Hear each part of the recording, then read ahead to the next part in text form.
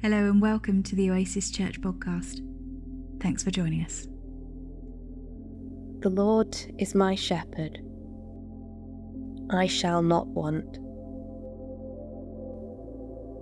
He makes me lie down in green pastures.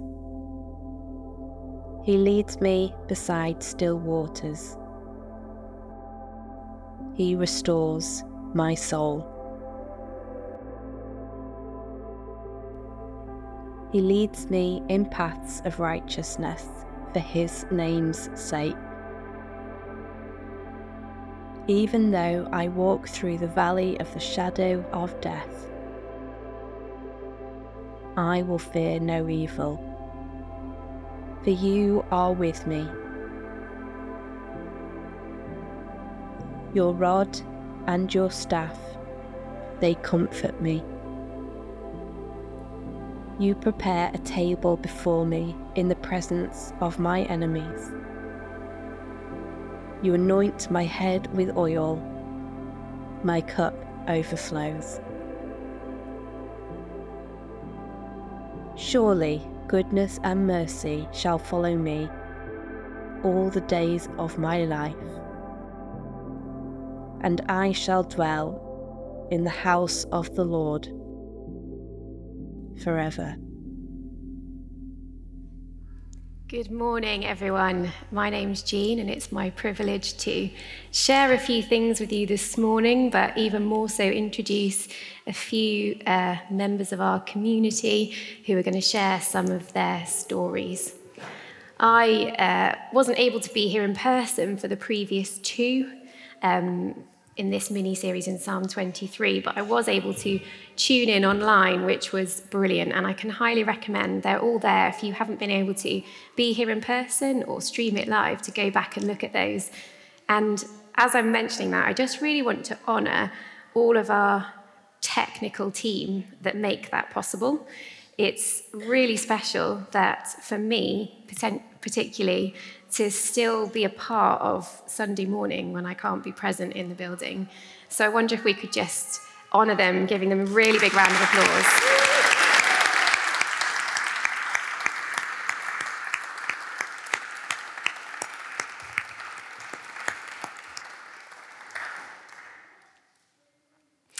I love the Psalms, and the Psalms have become increasingly more important to me as I journey with God. One of the things I love about the Psalms is that these are full of the whole gamut of human emotion that you can imagine. These are real people in real situations sharing brutally honestly with God where they are at. There's awe, there's wonder, there's praise, there's joy, but there is also anger, despair, confusion, and frustration. And in those moments when the psalmist is crying out to God, "You've forgotten about me, where are you? What's going on?" there is no rebuke from God. There is no rebuke from God. I know we've been in Psalm 23, but I've also been dipping into Psalm 22, written by the exact same author, a guy called David, who is also often referred to as a man after God's own heart.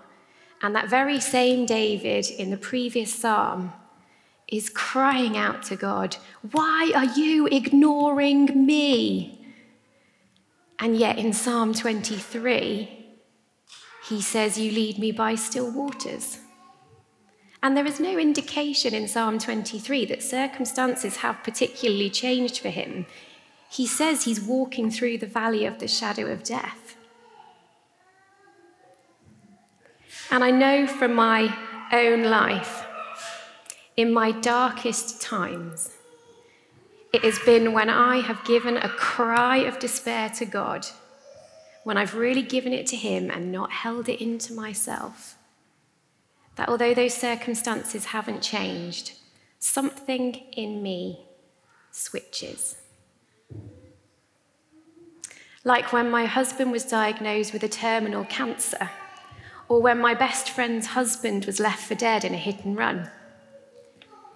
I can't tell you why those things happened, and I can't tell you why one of those was miraculously healed and the other one wasn't. But I can tell you with absolute certainty that I know God was with me in all of it, that he didn't miss a beat and he did not leave me, and that when I was broken, he was broken with me. And that is the heart of Psalm 23, possibly one of the most loved and well-known psalms for very good reason. If we could read the Hebrew, we would see that that verse, "You are with me," is absolute front and center, 26 Hebrew words before and 26 after. This is poetry. It was placed there deliberately for us to know that that is the heart of this psalm. In the valleys, in the mountaintops, everywhere in between, you are with me. God never leaves our side. Rich shared at the beginning about Jesus, the Good Shepherd, whose attention and protection is close and personal. Alice brought us to that place where God breathes our deepest emotions with us. And we're just going to sit for a moment in that final part of the psalm. For surely your goodness and mercy will follow me all the days of my life, and I will dwell in the house of the Lord forever. Now, there's a problem for us, probably most of us. I'd hazard a guess that most of us perhaps are not fluent in Hebrew. Apologies if anyone is. But the English just doesn't capture what the psalmist is expressing here. The word surely is an expression of certainty. It's not a question. It's not surely your goodness will follow me. It's a certainty. The word goodness doesn't quite capture it. God's goodness is extraordinary. It is consistent. It is his very character. It is not dependent on our circumstances. It is who he is. As sure as water is wet, God is good. The next part, so in this translation that we've heard here, is translated as mercy. You might have a different version of the Bible. There are lots of different attempts to translate this next word. The Hebrew is the word chesed. Try that right back in your throat. If you're not spitting on the person in front of you, you're not doing it properly. Chesed. Good, good. Just wipe the backs of your head. Great. We probably need a lot of words to try and get our heads around that. And even then, we are not going to understand fully the depth and breadth of what that is. It's a loyal, loving, absolute kindness. It's a steadfast, unchanging love. And what we see in Psalm 23 is this beautiful picture of God as the good shepherd up front who knows the way forward with his rod and staff of comfort and protection. And from behind, pursued by God's absolute goodness, loyal, loving kindness, and steadfast love. The picture here, the heart of this psalm, is God is present with us. He breathes our emotions with us, and he flanks us on all sides, regardless of circumstance. I'm now going to hand over to a video story from our wonderful Sinead. As I've reflected on what the goodness of God means, I've come to realise that his goodness is not based on an outcome, because outcomes can change. God is unchanging, and I came to depend on his unchanging nature in my storm. When Reuben, my son, was diagnosed with cancer just before his 4th birthday, our family walked a sometimes difficult path for the following couple of years. During that time, I was really grateful for God's rock-steady nature.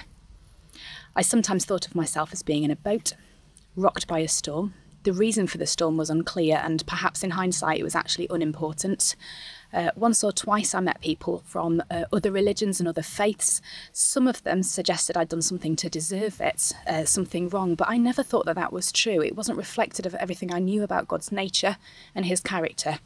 All I did know was that God had ultimate control of the situation. There was no area of the problem that was too big for him. And there was no part of it that was out of his hand, either considered unimportant to him or just too difficult for him to deal with. That was impossible. He had the power to bring an end to it. I suppose what I learnt was that if God doesn't calm the storm, he stays on the boat with you. He's not watching as a spectator on the shore, waving at you as the waves crash down on you. He's subject to the same shaking that you are. Looking back, there was never a moment where he left me. Sometimes on the journey, there were some pretty big waves, but I felt like Jesus was subjected to them too, and he often grieved alongside me. I don't think Jesus ever leaves us in our storm. If he doesn't calm it, he sticks it out with us. The main difference is he's not afraid of it.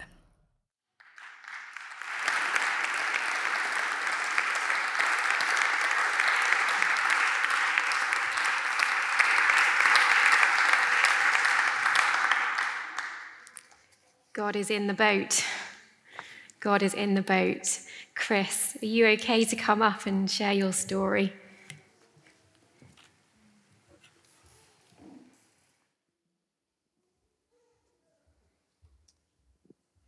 Hi, thank you. I'm Chris. Nice to see you. I'm Sinead's husband. And I want to talk about a similar time that Sinead talked about, but also going back a few years before. I made some notes. I should probably read from them. Otherwise, it'll be different. So Jean very kindly asked if I'd share a week or so ago, and I would spend a bit of time looking at the psalm and just trying to reflect on it. And I saw that David, writing the psalm, had three needs that he felt that he needed. He needed rest and restoration. He was worn down. He felt close to death, maybe his death or death of those around him. He needed comfort. And he had enemies, those against him, who wanted him to fail, and he needed support. And as I was thinking about those things, I thought I can empathise with those three different things from different times in my life over the last few years. I'm going to talk about a couple of them. As life's gone on, I've learnt more about me and who I am, and I've learnt that I do tend towards depression at different times. I've had that, I'd see, when I was at school. I've had it when I was a bit older. And I only knew this for certain about 7 years ago when I had a diagnosis of it. And that's great, it's good to understand it. I've then also learned how to be resilient to it, to notice it, and to push myself in the other direction where I can. But after the diagnosis of it about 7 years ago, I felt completely burnt out. I felt completely unable to give anything of myself to anything anymore, to work, friends, my family, passions, things that I like, to God. I remember thinking things along the lines of, how can I ever do anything worthwhile again? There's nothing good on the horizon. It's not a nice place to be. And then in time, I got better. I had help, I had rest, I had friends, I recovered. I knew God as someone who could give me rest and could help me feel better.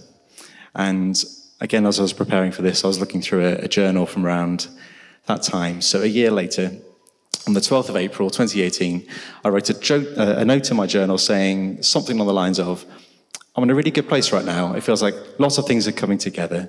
There are good things coming that were happening. And then I reflected that I know that things will change again and life will again be difficult and I'll feel deflated and burdened. But right now I'm going to enjoy where I am. That was really lovely. It was a nice time. 1 year later to the day, my nearly 4-year-old son received his first dose of chemotherapy to save his life from cancer, which had been identified less than a week before. That was a very difficult time. We knew he'd been ill, and we'd been searching for answers for what it was, but we didn't know how close he was to death. He was very close on many different times over the next year. There are many times, many moments from that time that are etched into my memory. I remember feeling the loneliest I've ever been and absolutely terrified. And I also remember feeling a very tangible presence of God, like a cocoon or like a sleeping bag around me, as I lay in the uncomfortable hospital chair that becomes a bed for parents next to my son, who was crying because the morphine had worn off, and the other children in the ward were disturbed, crying, being treated. Other children with similar diagnoses, not doing well, some of them not surviving. And there are moments when we felt very close to the end as well. And I recognise the words, though I walk through the valley of the shadow of death, because that is exactly how it felt. And I also recognise the words, I will fear no evil, because you are with me, because that's exactly how it felt as well. I'm absolutely convinced that God is good and God is powerful.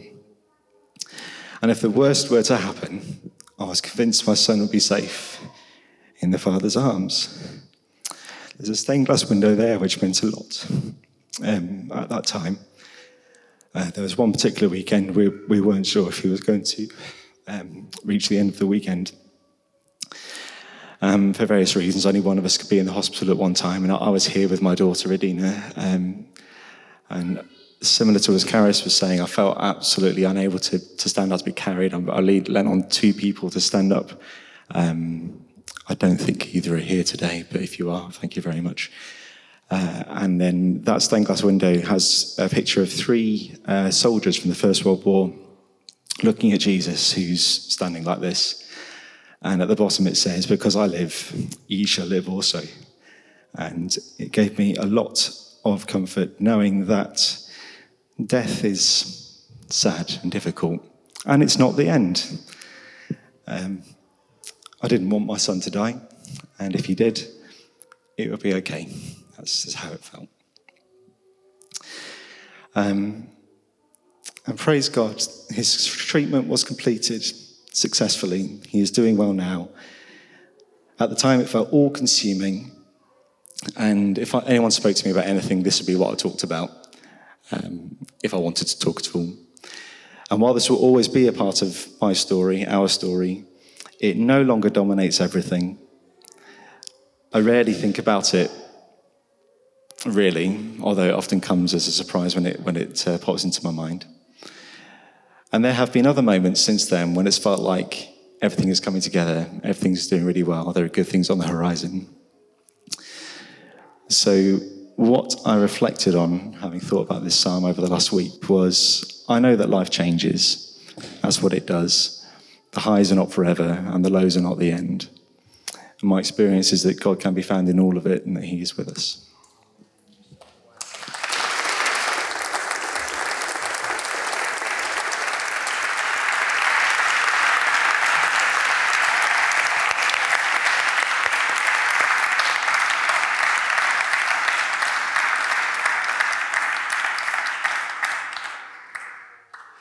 I think there is a loud, clear message here this morning. God is with you, no matter where you're at. He is big enough for you to throw anything at him. Much like a really loving, good parent who sees their children happy and really rejoices and loves that. When a child is in pain, the parent wants them to come straight to them and not sit in that alone. And I think that's a real encouragement this morning if you're in that place. God is with you, but also as a community, as family, we're in this together. We're in this together. There is full permission to lean on the faith of this family, of this community. A few years ago, I climbed Mount Snowdon very slowly, and we got about 3/4 of the way up the mountain when this mist just completely descended on us, and you could see probably maximum 2 feet in front. So there was one person in the group that knew the way, and the rest of us hadn't a clue. But we couldn't all see that person at the same time. We had to kind of end up in a bit of a formation. So the guide at the front, leading the way, the next person, eyes on, the next person, eyes on the person before. When you can't see the Good Shepherd, when the mist has descended in your life, then you have permission to lean on your friends who have got their eyes on the Good Shepherd for you. I wonder, Andy, if you might be able to come up and we'll just have a little bit more sung worship, because I feel that it would be completely inappropriate to leave this space without suggesting that we pray for each other. If you are sat around someone that you feel safe with and that maybe you know or maybe you don't, and you'd like some prayer, just reach out to that person. And if there isn't anyone, or you're not really sure, or you're here by yourself, please absolutely come forward and we will come around you and pray with you.